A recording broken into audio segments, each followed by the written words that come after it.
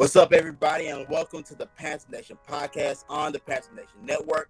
Unfortunately, our regular host, Jack Taylor, has some things he had to take care of with work, so I will be your host for this week's episode. And before we get started, I have to start by introducing our very distinguished guest, Jared Feinberg. Man, Jared Feinberg is one of the best social media accounts you'll find on Panthers Twitter and football Twitter in general. One of the guys that I've seen and respected a lot over the past year or two. I mean, what more can I really say? He's one of the best young, insightful minds at what he does, man. I appreciate it, guys. Thank you so much for having me. No problem, man. Tyler, how you doing, man? It's been a week. It's been a week, yeah. We're done with the season now. It's kind of crazy to think, going into it. We made it this far, but I'm sure we'll get into the Super Bowl. But, I'm doing good after that game. I'm already excited for the draft and excited for next season. And speaking of the game, how do you guys feel about last night's Super Bowl? Obviously, the Tampa Bay Buccaneers beat the Kansas City Chiefs 31-9, and a game that never really felt competitive after the first half. So, how did you guys feel about last night's game? It wasn't the game I was hoping for. Let's just say that.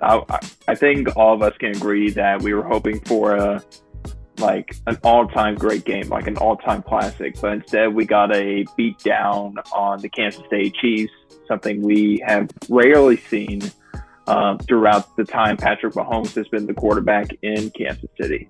I've seen on Twitter from a lot of Panthers fans that, it kind of felt like Super Bowl 50 all over again, seeing like an elite defense taking down an elite offense with an MVP candidate in Patrick Mahomes. Of course, you got Mike Remmer starting for that team, of course. I tweeted out earlier today, I went back earlier this morning and went back and watched the tape from Super Bowl 50. I was like, Bill Voth was right, Remmers didn't really blow any assignments in that game. Or it was just the tight ends blew the assignments, blocking assignments, But back to the game, it was just incredible to watch that defense fly around. Like, I had never seen a defense able to smother Kansas City like that, ever. Like, that was incredible. If they allowed the Super Bowl MVP to go to coaches, they should have given it to Todd Bowles. Absolutely. I think Shaq Barrett could have gotten it instead of Brady, but, Brady is well deserving of it. He threw 3 touchdowns. I think he had an 80% completion percentage. Just a baller last night. 2 touchdowns to Gronk. You couldn't have asked for a better Super Bowl for Tampa Bay in their home stadium, in their home state. It couldn't have gotten any better. Tyler, what were your thoughts, man? Yeah, going into the year, I thought, like I've said a couple times in the podcast, I thought it was more of a 2-year plan for Tampa Bay to make it. And, they proved me wrong this year and made a run and won the Super Bowl, which I was, surprised to see. And, as Panthers fans, you'd rather them not win the Super Bowl and you got to root against them. But, it was cool to see, the Chiefs offense that is consistently putting up 30 points a week. Limit to 9 points. That was something. And, they were banged up front. And I think we learned and it really emphasized that this game is won and lost in the trenches. And that's where it all starts. And, Kansas City, couldn't really do much about it. Mitchell Schwartz out for the season. And then the Eric Fisher injury is going to hurt a lot too, among other issues on the O-line. That really hurt him. And that's what lost them the game, among other things. But, that defense was flying around. There was speed on offense, speed on defense. That was just good on good when Tampa was on defense and KC was on offense. So they didn't let Hill beat them this time, which, if they did, they should have been fired. You just don't let a guy beat you like that twice. You just don't. So they, instead of, you had to take Hill away. But, and they took advantage of the weak tackle play and consistently got pressure just by rushing 4. So it's not going to be a blueprint that works in the future. People are talking about going back and watching the tape of that game. And sure, there's going to be things in that tape that's going to expose the Chiefs down the road. But a lot of that stuff is, they're going to have their tackles back next year, we think. And a lot of it's going to be back in place. And, Mahomes played a decent game overall. Just didn't have much to work with that offensive line. And, that Tampa Bay defense, a lot of speed. I mean, we all know about those linebackers, Devin White and Levante David. That was a key in the game also. So, like Jared said, I wanted a classic. I wanted a game down to the wire. But, we saw something that we've never seen before, and this Chiefs offense really limited. Oh yeah, and to your point, Tyler, I don't think there's anything in that game last night that most teams could take and say, okay, let's do that. Because I mean, the goal every night against Kansas City should be the same: get to Patrick Mahomes, get to the quarterback, apply pressure, don't allow him to stand in one spot and throw the ball. And Tampa Bay was able to do that because they were missing those tackles, and they also have elite pass rushers. I mean, so I think the formula is simple. I don't think the formula is ever really too complicated when it comes down to stopping great offenses. I mean, we all know first things first, you got to get to the quarterback. So last night, I mean, it was a game where Tampa Bay just did exactly what they were supposed to do. Tom Brady went into that game, didn't make many mistakes at all last night, which is usually how he plays in big games. He'll limit his mistakes. He's not gonna miss big opportunities. He took advantage last night, and I think that's pretty much what we got. I mean, I was more so disappointed in the fact that I was ready to see the new guy come and take over the quote unquote GOAT mantle and just kind of supplant himself into that position. Tom Brady ain't ready to let it go yet, but with that being the case, let's talk a little bit about how we want to build, how we would like to build a team as far as moving forward. Because we saw last night having the MVP level quarterback and no help around him. Even though it was only for one game, it hurts you and it keeps you winning championships. And obviously, as Panther fans, we know Super Bowl 50 how not having a up the par staff around your quarterback it can limit you moving forward. So you guys, how would you like to build this team currently with our situation with holding number 8 pick, being in the free agent market for quarterbacks? What do you got? What's your wish list for things for the Panthers to do this offseason? For me, I honestly haven't really thought about fully because I haven't really looked at most of the free agents for this offseason. But I think it's important that you have to bring back Taylor Moton. That's the first thing you need to do is bring back Taylor Moton. He's the best offensive tackle this team has had, probably the best offensive lineman this team has had since Jordan Gross, So you keep him and you got yourself your right tackle solidified for the next however many years on the contract it will be. Hopefully it's a new contract with Carolina and not someone else. That's priority number one. Priority number two is continue to build that offensive line, whether it's through free agency or the NFL draft. Probably in day 2 of the NFL draft is where I think Carolina will target offensive linemen. And I wouldn't be surprised if they get some developmental offensive linemen in day 3 as well. Some guys like Cedarius Hutcherson, Jack Anderson from Texas Tech, Hutcherson's from South Carolina. Forgot to mention that. A couple other names I'm just off the top of my head from free agency. I wouldn't be surprised if Carolina on their front went and just re-signed John Miller and just have him back in for another year to fill in, and they draft another developmental offensive lineman, let him develop behind Miller, and then start him in 2022. I think building the offensive line is going to be priority this offseason. The biggest priority, and we've already seen it throughout the last few weeks, is the quarterback position. They're going to be in the quarterback market via trade or via free agency and even in the NFL draft. When it comes to Deshaun Watson, do they really have the assets to make a trade? We don't know. In my opinion, not really, but they will offer whatever they feel like Houston could potentially bite on. I could see him going after Sam Darnold. I could see him going after, I know it's a hot take, Carson Wentz. And it doesn't sound like they're really in the market for him right now, because we could see a trade happen in the coming days, as Schefter reported the other day. Right. But it will be interesting to see if they even offer like any compensation or any players for Wentz. It'll be interesting to see what happens there.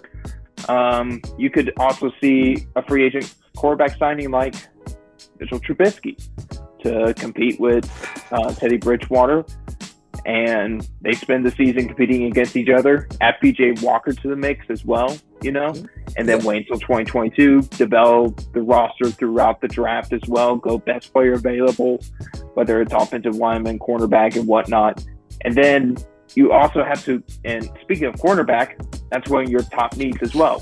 So, and there are rumors that, they're interested in Patrick Peterson, who the Cardinals have already announced that they're mutually parting ways from him. So, Peterson on a team-friendly deal, he could be a Carolina Panther, easily the best corner on the team. Big upgrade, and I know he's up there in age a little bit, but he is still a baller. Oh, yeah. He hasn't had a lot of production. That's because teams are not throwing his way. Because when they do throw his way, bad things happen, and we saw that against Arizona earlier in the season. So, we bring in Patrick Peterson. That'd be great for the team. Get a veteran presence in the secondary, in a young secondary. I would love to move as well. You add him with Trey Boston, that'd be lovely. So that's kind of where I am with the offseason plan. But, it's February 8th. We got a long ways to go. Anything can happen, Right. So, Tyler, what are your thoughts on what would you want to see, how do you want to see the Panthers attack this offseason? Yeah, number one is continue to build the culture and stick to our roots. That's what Matt Rule came in and he wanted to do since day one, and he's made strides doing so, even with ownership and all through the organization from the top to bottom. The culture change has been huge, and you can see it on the field. So just sticking to his guns and trusting himself on that, because that'll pay dividends in the long run. It might not always lead to the coolest picks or the coolest signings in the world, but culture is going to be culture over everything, and that's going to really set us apart in the long run. So to do that, we have to continue to bring guys in that are going to fit with the culture, and if not, they're going to stand out like a sore thumb. And it can't be easy for Teddy right now. I mean, we're just fans out here in the media, and we see all these trade offers that he was sent, and he probably knows more about that than us, since he's in the building. There's probably way more than we know. But him being offered for every quarterback that's on the market, he just can't feel good about that, as right now he's our starting quarterback for next year. So that needs to be addressed and taken care of, whether that is him eventually being traded or him just accepting a lower role on the team, which knowing Teddy, he's not complacent like that. He won't want to do that. And so just continue to build the culture is one, and then just like I talked about, the second thing is you got to figure out the quarterback. You got to figure it out. I mean, you don't go to the Super Bowl without a quarterback that's above average, and if you don't have an elite one, you have a very small chance to win it, and we've seen that in the past. So they've offered for Matt Stafford. Obviously that didn't work, so we know that they're interested in moving on from Teddy. So with Deshaun Watson being on the market, elite quarterback, big time name, you got to throw an offer out. Does it mean you mortgage the future and mortgage some of these guys you brought in? I'm not sure it does, but you have to at least throw an offer out and test the waters. If not, when it comes to the draft, we know that the Jaguars have the first pick and the Jets have the second. After those first two picks, we should be thinking about trading up. I have my opinions on the quarterback, but if they, depending on what they think about a guy, if there's a guy that falls past the first two picks, Justin Fields, Zach Wilson, Trey Lance, they should go up and get him.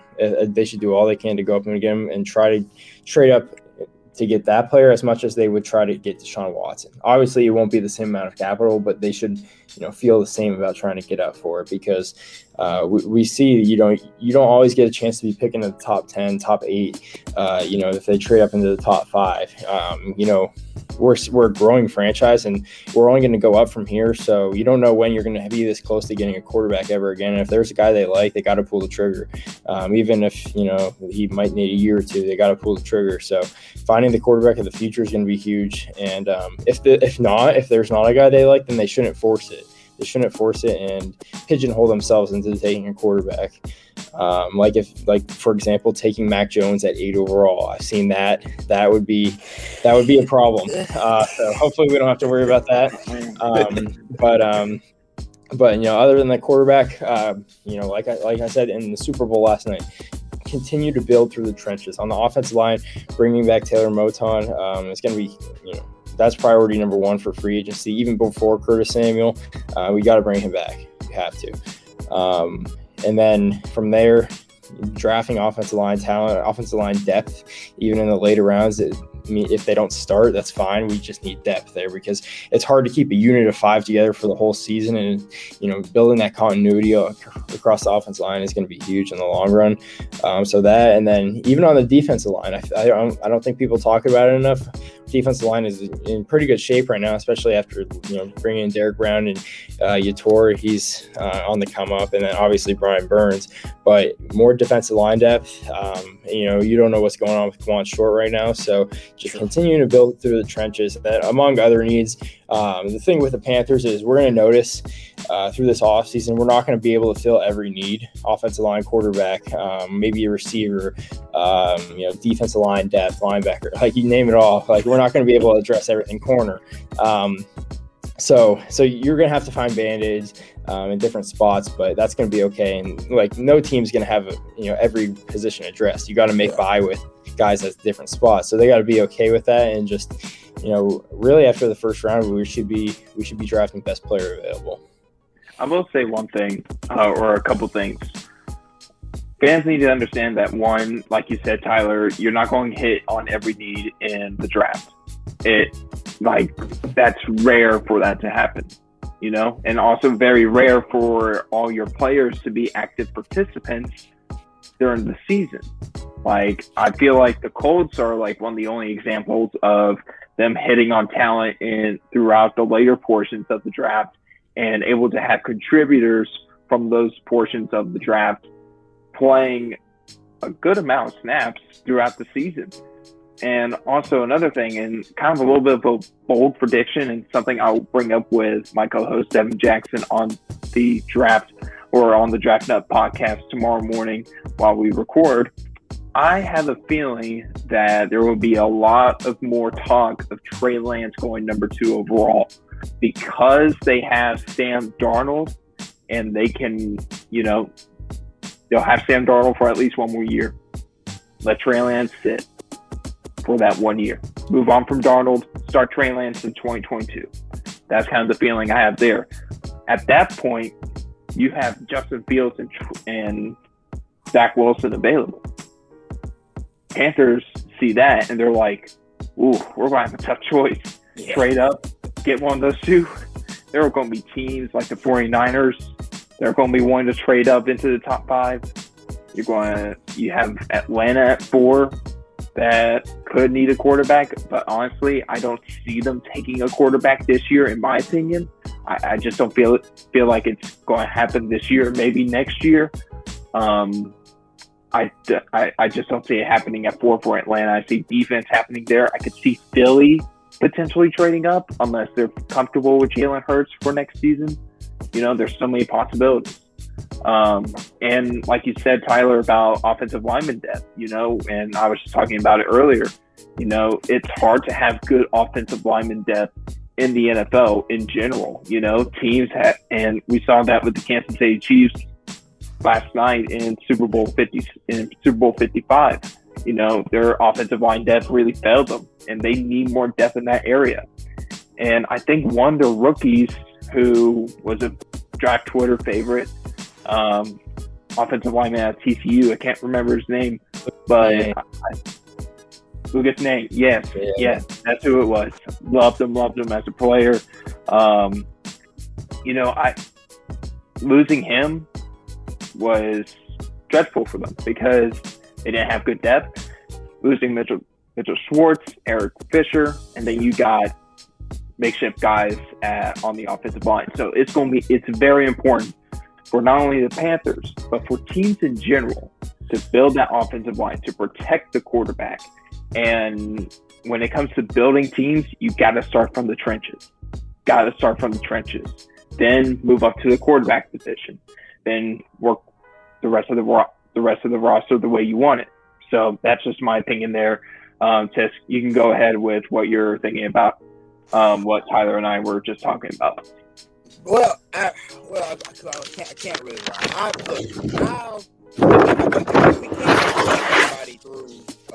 If we can't sign anybody through, let's say, via trade or free agency, I do want to go quarterback at number 8. I fell in love with Trey Lance as time has gone, as time has passed. I know initially when Trey Lance was being thrown out there as being the number 2, possibly in front of Justin Fields, I was against it. But now, as time has moved on, I would be more into drafting Trey Lance more than any other quarterback, just because I feel like Fields would be gone before number 8, and Wilson seems like his stock has risen immensely since the beginning of the season. So I know he'll be gone before number 8 as well. I feel, as far as like you're building the offensive line, the same money we were going to use and the same capital we were going to use to be able to trade for a quarterback, I would do the same. I would just take that and just reassess it towards the offensive line.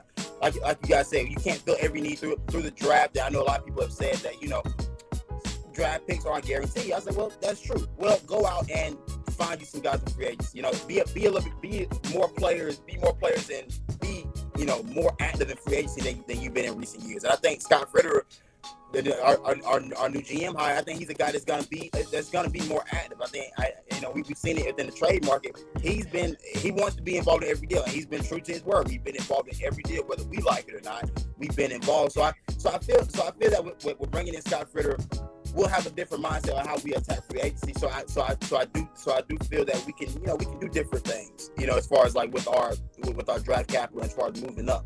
Now, what I will say is, and the question I want to ask next is, how do you guys feel about Scott Fitterer being in on every deal? I know we talked about it, and it sounded good during his press conference about being involved in every deal. But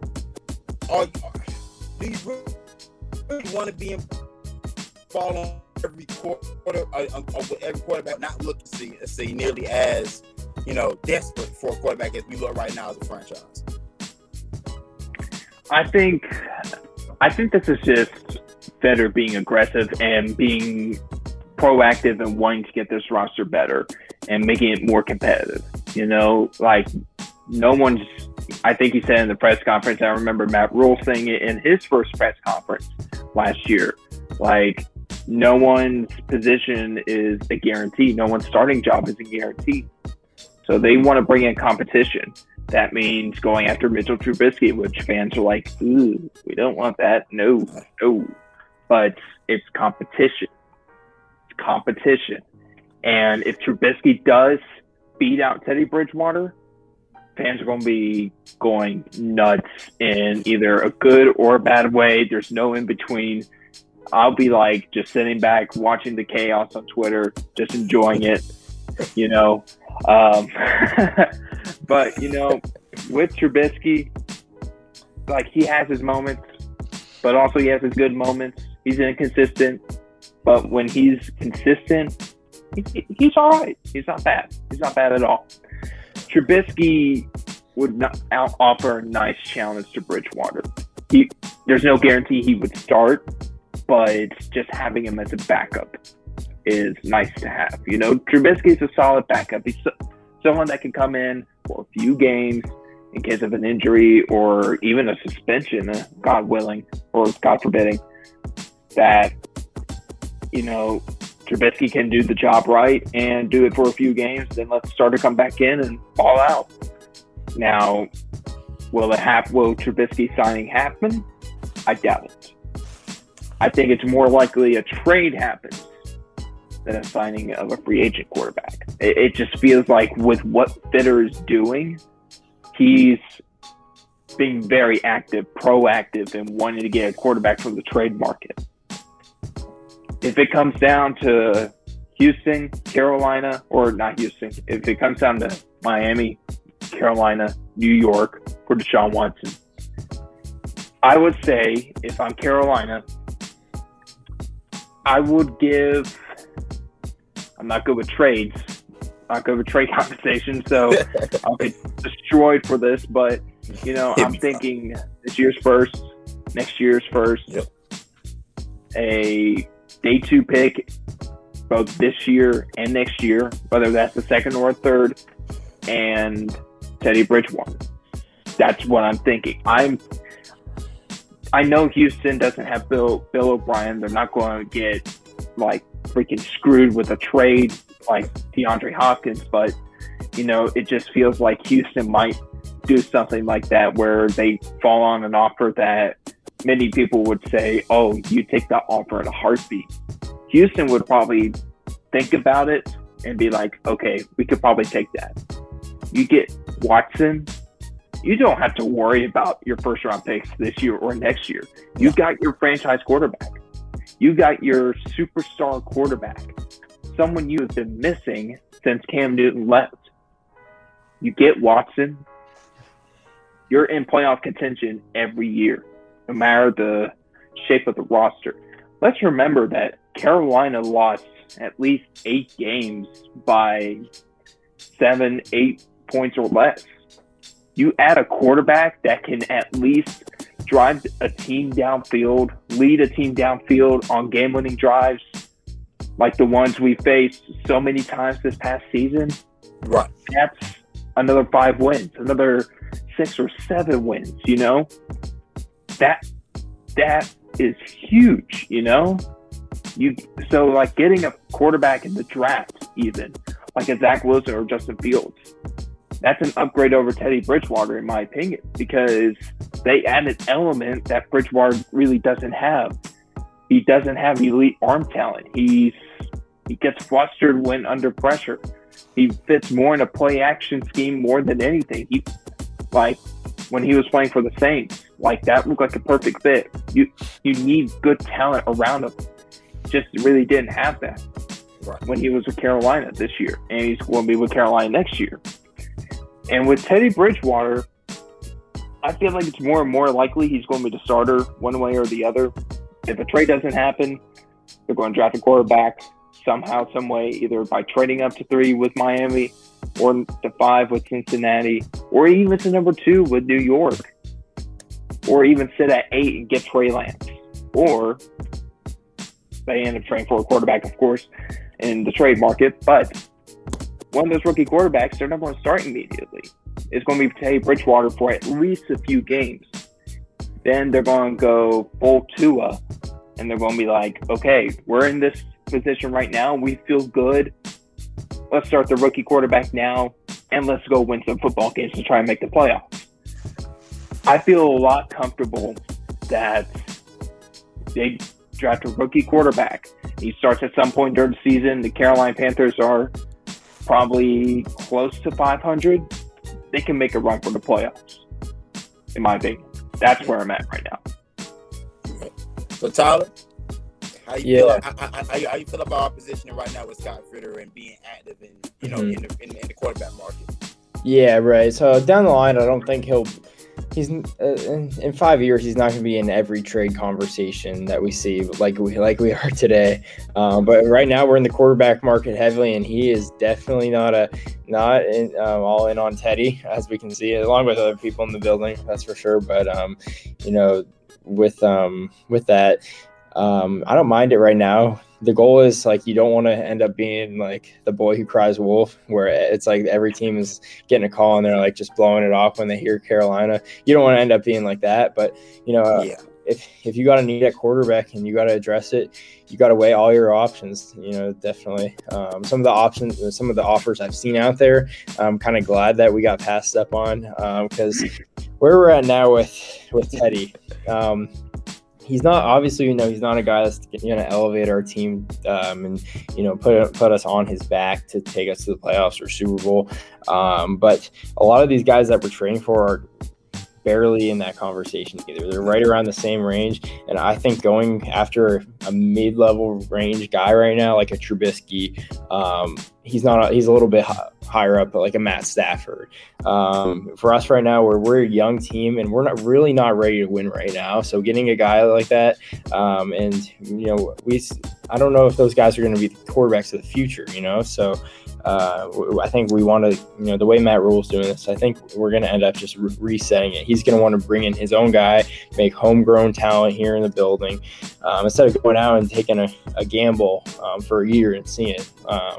What would happen if we traded, a second round pick right now for Sam Darnold, and we're a team that's building and every pick is salvageable, and we need every pick just as much as the other. So trading a second round pick on Sam Darnold this year just to roll the dice and see how it works. And he may be great, but he may be the same thing as Teddy. So at that point, it's like, do you really want to take that risk? Especially the point where we're at and having the 8th pick and having a young roster that's last year's draft I would consider success at this point. So you want to build off that and continue to grow off that. But I think we should be exploring our options right now. Like a mid to late round pick for Trubisky wouldn't be the worst thing in the world, just to bring in competition like Jared said, and because he's not going to be the starter of the future unless he shows himself. But like going all in on somebody unless it's Deshaun Watson, I really don't think it's a great idea right now. Here's where I'm at with Sam Darnold. We all know that any player that has played for Adam Gase and moves on from him ends up playing well. So think about that. Sam Darnold, we all know he has the talent. He's shown flashes over the last few years. And he's gotten heat for his bad play. But it's not been his fault in many ways. It's been the coaching fault. It's been the coaching's fault. It's been the front office up until they got Joe Douglas. It's been bad offensive line play. It's been bad receivers. He just hasn't had the talent around him. But from the tape I remember seeing from USC, that looked like a starting quarterback, a starting franchise quarterback from that was my first year of scouting. So I think I had he was ranked in my top 10 on my first ever big board. And I think he was tied or just barely ranked below Mayfield and Rosen for me. Bad miss on Rosen. But when talking about Darnold, he's got the talent to be really good. He just needs another opportunity. I wouldn't fault Carolina for trading for Sam Darnold, giving up a second rounder.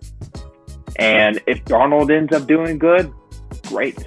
If he doesn't, trade up for a quarterback in 2022. If you feel like your team is set, or if you feel like you're Matt Rule and Scott Fitter in 2022, you have Sam Darnold. He doesn't turn out well. If you feel like your team is almost ready to make the playoffs and they just need that quarterback, trade up for one. Trade up for Sam Howell. Trade up for Spencer Rattler. Trade up for Keaton Slovis. Trade up for a Jane Daniels. Trade up for a JT Daniels. There are quarterbacks in next year's draft they can target. But I think with what we have seen, they want to address the quarterback situation right now. They want to make a mistake by trading for Sam Darnold. Now, they will be in the market for Sam Darnold, of course, like they have with the rest of the quarterbacks we've seen or what we have heard. But it's not out of the picture. They get Darnold, he doesn't turn out well, and they trade up for a quarterback in 2022. I've always had that thought in the back of my mind. And honestly, at first, I was hesitant, midway through the season. I was hesitant, should the Panthers really trade up for a quarterback, or should they just trade down, get extra picks, and then they could trade up in 2022 for one of Sam Howell, Spencer Rattler, or whatnot. But there's no guarantees in the NFL. There's no guarantees with draft picks. So I totally get it. Trading up for a quarterback now, I think that would be the best option, is to go after your future franchise quarterback, or even get Deshaun Watson if you can. Yeah, that's it. And look, I won't lie, I agree. I mean, honestly, my feeling about Sam Darnold is that he's the only other quarterback that's possibly in the trade market that I think is worth giving up a second round pick for. Mm-hmm. Like I don't feel Mitch Trubisky's worth anything more than like a third rounder. And I don't think Chicago would just take that and just get him out of there. I think they're gonna try to field the best offer. Of course, I don't think Carson Wentz like you guys said. I don't think some of the guys that are out there available are guys that are gonna take you and put you over the top. Because I mean, Carson Wentz, we haven't seen the guy that we saw in 2017 since 2017. So he hasn't been that same guy in a long time. Matt Stafford. Yeah, we know he's been stuck in a bad situation in Detroit. But again, in 12 years, you haven't accomplished, just some simple things like winning a division title at least once. Like Kirk Cousins has come and had success in that division in a handful of years compared to 12 years for Stafford and not really accomplishing much. I think Sam Darnold, like you said, Jerry, I think that there's the guy that I saw at Southern Cal is a guy that can play this level, and have a lot of success, and he's still young. I think people forget how young Sam Darnold is. I think he's a guy that if you hit on Sam Darnold, you have your guy for the future. Mm-hmm. Like, Sam exactly. Darnold is not Yep. set. It's a lot of high reward with Sam Darnold. Like you said, Adam Gase quarterback, Ryan Tannehill left from under Adam Gase and is having success as a starter in Tennessee. I think that Darnold's a more capable quarterback than Ryan Tannehill. I think he's a guy that at his best, he could throw for 4,000. He could throw for over 4,000 yards and 25 plus touchdowns. I think he's a guy that can do that for our offense, and for our offense that's as explosive as ours is with Robbie Anderson, DJ Moore, and say we were able to keep Curtis Samuel. You can't tell me that a young guy like Darnold couldn't take advantage of those weapons and take that offense to the next level, the level that we were hoping that Teddy could take us to in a lot of those key games. But as we move forward, I want to let you guys talk about your draft process and really what are you looking at as far as draft picks for Carolina this year and other teams, and how do you guys go about scouting? I know this is what you guys do. I know Tyler, he's our draft expert. If anything, we have any questions, I'm leaning on Tyler.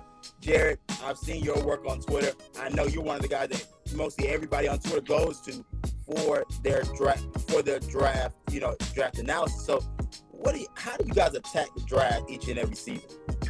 I think for me, it's like you got to be fluid with your draft process. Like a lot of guys, a lot of draft analysts, like what the saying is, Tyler. Draft season is all the time, 365, 24/7. That's the deal here with draft Twitter, with draft analysts alike. When it comes, a lot of guys, as soon as the draft is over, they get going with the next one, like immediately. They get going with the next draft class. Some guys wait a few weeks, wait until later in the summer to get into those guys. But for some guys, they can't help themselves and they want to get in. For summer scouting, a lot of guys are going to look at the positives a lot more than the negatives. They're going to note the negatives, but they're not going to note too hard. They're not going to nitpick as hard, because at summer scouting, they're getting to know the guys for the upcoming draft class. When it comes to the off season, when the draft process begins, opinions are fluid, evaluations are being done. I always keep my opinions fluid when it comes to the NFL draft. I don't want to be stuck on one opinion and be on that opinion the rest of the way. No, I'm going to be fluid with the process, and I am going to evaluate as tape comes available, and once I get deeper into a specific prospect's tape. Now, for when us draft analysts, when we're watching games, usually for an average draft prospect, we watch about 3 games of tape just to get a good idea of a player. For quarterbacks, it's a lot more. I usually watch 5 to 7 games. Unless I really want to get a good understanding, I'll watch 10 games. And if I have their whole season available on tape, I'll watch the whole season. just to get a good idea of what they are as a quarterback. Now, when it came to Trevor Lawrence, like, forget it. I only watched one game and then watched the next two as, like, just for show, you know, because like, all it takes sometimes is for one game to know this player is really, really good and has a special future in the NFL. Kind of same way with Trevor Lawrence. Kind of same way with Chase Young and Joe Burrow last year, you know? It's like, you just know, like, as soon as you pop on the tape, they flash across the screen consistently, every play. That's how it is. And then, you know, you go back in a few years and look back at the current draft process this year, last year, the year before, 2018, you look back and you look at the mistakes you make and you improve on that. And some guys have changed their grading scales completely. Like, I know the last few years, I have been really adjusting my grading scale to be more strict when it comes to prospect evaluations. This year, this is the first time I've really kept my grading scale the same after changing it over the last couple of years, learning how, you know, different draft analysts view the NFL draft or grade prospects and what traits they look at to see for each prospect. So let me pull up my grading scales real quick. I have my laptop on me right here. For quarterbacks, you know, I have 10 traits, you know, to evaluate a quarterback: accuracy, arm strength, decision-making, anticipation, progression, poise, pocket manipulation, feet or footwork, mechanics, and mobility. You know, those are the key traits you look for in a quarterback, in my opinion. And another example could be for pass rushers. You know, you're looking to see how good their first step is off the line of scrimmage, their hand technique, what type of rush moves or counters do they have? Do they have a plan B of attack or a secondary counter? How flexible are they? Do they have really good bend? Are they good against the run? Are they great tacklers in open space?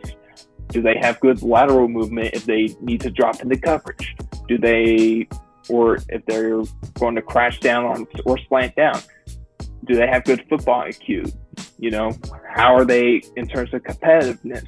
How are they in terms of athleticism? You know, those are some of the traits that you look for in a pass rusher. I can go on and on with my positions, but that'd probably take the rest of the night. But, you know, here's the thing. As I said before, you need to be, for any young draft analysts out there, you need to be fluid with your opinions. Don't just stick on one opinion and stay with it for the rest of the way. Be fluid with it. You can always go back and watch their tape, even after you've done your final evaluation, just to see, okay, did I miss something in his tape, or is it what I'm already confirming? If you're like debating with someone, you want to go back and watch someone's tape, you can do that. That's perfectly okay. That's just part of the draft process. It's okay to go back and look at different prospects and their tape. If there's any new tape that comes available, watch that. And if you want to improve your prospect's draft grade, do that. So that's what I got to say when it comes to my draft process. Our very own Tyler Hibbers, go ahead and let us know how do you break down the draft process? Yeah, so it's it's a 4-year process, and I think for anybody that's going into the scouting draft process, there needs to be a strong why behind, a strong reason behind it, or else, because it's a lot of work, and you have to have, like, for me, it's I want to work in a front office or coach someday. So other people might have different reasons, but it needs to be stronger.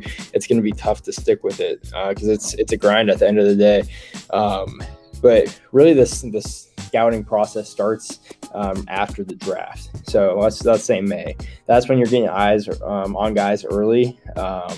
Like Jared said, not being too hard on anybody, but kind of seeing what you got, because at the end of the day, If you're trying to be, if you're in like a position you want to scout someday, you want to kind of replicate that process as much as possible. So what they're going to do is they're going to identify guys. They're also going to go to pro days and stuff in the summer, which we can't do. I'll get into that. But so you want to watch guys live in the fall eventually. So you got to know who you want to watch. So kind of getting a short list of guys down, who goes to which school, what, and their measurables, what they're like. You'll see the Feldman's freak list come out in the summer. It's just all these little bits and pieces along the way. But right around that time, I think for, up and coming scouts, as opposed to like current scouts for NFL teams and stuff, they're not going to be looking as much NFL film. They will, but I think, looking at NFL film and seeing how the game changes, because it changes every week, every year, is a lot goes into it. You got to know what works and what doesn't. 15 years ago, we would have probably seen Derrick Henry go in the top 5 in the draft, but he ended up being a second-round pick just because that's how the game was played back then. So you got to know what changes, and like mobility in quarterbacks is huge now.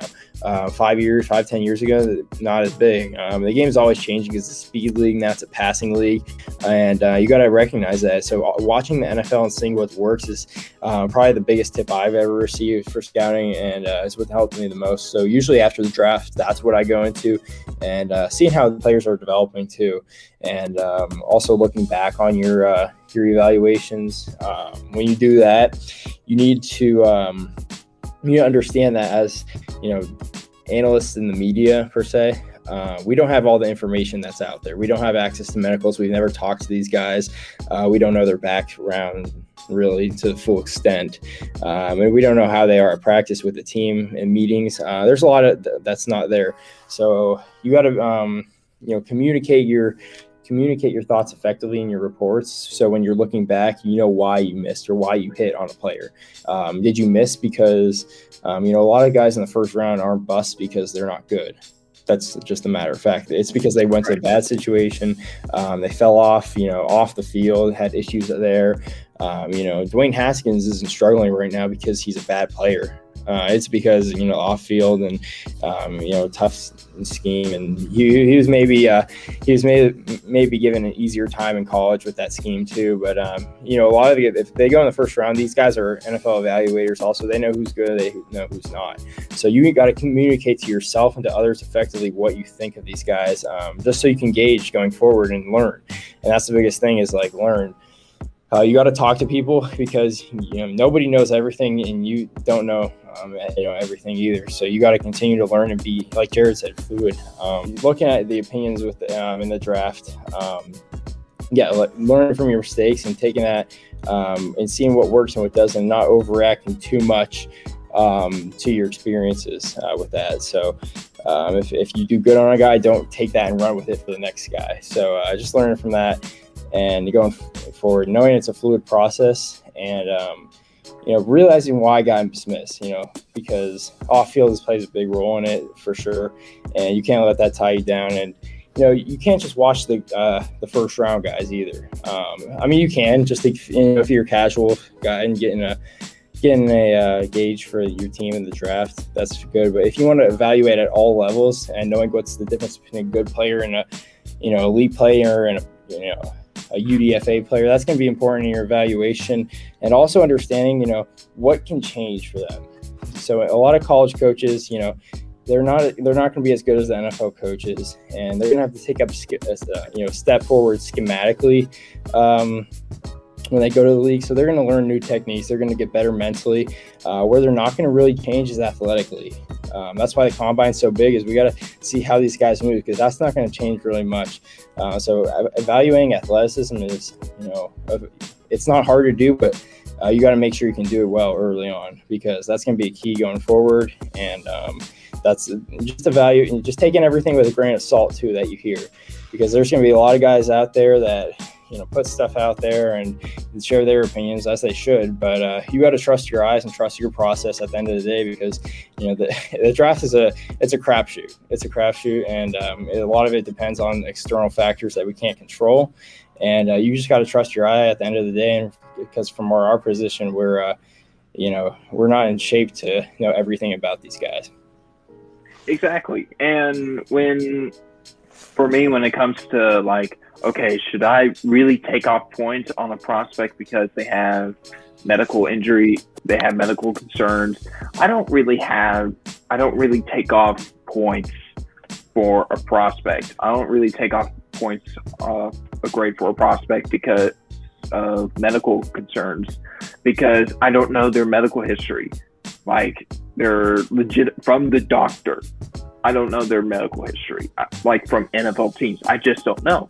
I don't really know. I don't have the information. I don't have access to that information. And, for different analysts, they do it at their own discretion. They feel like they should take off points because of medical concerns. Absolutely do that. That's part of your evaluation. Do it. That's fine. That's completely fine. You take off points, a lot of points, because of off-field issues, suspensions, getting arrested or something like that. You can do that. That's completely fine. Everyone's process is different. My process is different. Tyler's is different. A lot of my colleagues' process is different. We have our different grading scales. We have our different, ways of evaluating players, different traits we look at in prospects, or, sometimes people only grade 5 traits at a time for each prospect because they understand the position so well. But for someone like me, who is still learning the game, who is still learning, I'm not perfect. No one's perfect when it comes to knowing how to evaluate talent. You gotta make sure, okay, start out with 10 traits and go from there. Go with that for a few years. And once you learn more about the game, start to shrink it a little bit, change your grading scale up a little bit, and then you got a good process going there. So, I'm still learning. This is, I think, this is my 4th draft now, coming up on year 4 of doing this. Really excited for this entire process as a whole. It's going to be different because of the COVID-19 pandemic, not having a combine, not getting information from the combine. But, it's still the NFL draft. It's still fun to talk about prospects. Still fun to talk about the draft overall. And again, I'm super excited for late April and all the excitement that will come from it. Most definitely. And look, just to go ahead and wrap things up, I want to end with something that's just kind of a little bit off the wall. But how did you guys feel about Trey Boston and Trey Turner, kind of implying that the referees may have played a good bit of a hand in the Super Bowl 50, and the same way they played a hand in last night's game in the first half? How did you guys kind of feel about, like, it's usually taboo for players to ever say, well, they cheat. But I know a lot of fans kind of felt the way about Super Bowl 50. I know, we have our theories, but how do you guys feel about it? I know this morning in a little thread that, if Cotchery's catch is ruled a catch, I think the Panthers win Super Bowl 50. And we're not talking about them losing that game. I don't think we're talking about Cam Newton even being off the team. I think we're still talking about Cam Newton as one of the elite quarterbacks in this league, honestly, in my opinion. 5 years down the road, 6 years now down the road, So, that one play changed the entire game. Not a lot of people talk about it, except Panthers fans. That's the play that changed the entire game. Now, there were a lot of other mistakes in that game that weren't ref related. There were drops. There were missed assignments, like I mentioned earlier in this podcast. There was a lot that went wrong in that game, but there were also some really bad calls in that game, especially calling that catchery catch a no catch. In today's NFL, that's a catch. Well, honestly, in today's NFL, that's kind of toss up, in my opinion, because, it really depends on who the officiating crew is, honestly. Right. But, man, that catch, knowing that it was a catch and yet they still didn't rule it a catch because they saw a little bit of the ball on the ground, but Cotchery had possession of it, is just Man, I'll just tell you guys this right now. I had friends over for that game. We had family friends over. I had a meltdown at the end of that game. I was screaming, telling everyone to get the F out. This was freshman year of high school. I was telling everyone to get the F out of the building. Dude, oh man, that was my freshman year at college, and I was in my dorm room. I snapped. I snapped. I was like, man, I threw my remote. I was like, no, this is not how it's supposed to go. This is not how this is supposed to end. It's not supposed to go like this. But Tyler, I'll let you finish it off, man. And what were your thoughts on some of the tweets and stuff that came out from, with Trey Turner and Trey Boston? How did you feel about what they said? Yeah, I mean, I agree. There was some, that Cotchery catch was a very critical point in the game that doesn't get talked about enough. It's frustrating as a Panthers fan trying to talk about that Super Bowl with other fans, and all they want to talk about is the cam play, not jumping on the ball, when really that was, such a minor thing in the game. But the refs are not going to be perfect, and the Carolina, we definitely saw that, and Trey Turner and Trey Boston are definitely going to speak on that part, and I don't blame them. It's I mean, as fans, we're reacting like this, and I'm in the same boat as you guys. I can't imagine them as players putting in that that grind every day, so they're going to when a factor like the refs come into play, something they can't control is that's got to be really frustrating for them, especially as players, the guys doing it. So, we saw that, definitely poor officiating, in my opinion, last night or 2 nights ago when you guys will be hearing this with the officiating. But you do what you can as players. You try, if you can't control it, you just gotta keep playing. Some of those calls, especially against the Chiefs defense, that was rough. I was not a fan of some of those pass interference or holding calls. But the good teams will persevere through them, and that's at the end of the day, the best team will usually win. Yeah, most definitely. Well, look, this has been a great episode, you guys. Jared, thank you for coming on, man. It's great to have you here. Great to hear some of your thoughts on some of the key things coming up this offseason, man. And you guys be sure to go subscribe, but be sure to go listen to the Drafting Up podcast featuring Jared Feinberg. And look, you guys, you know what time it is, man. Keep pounding.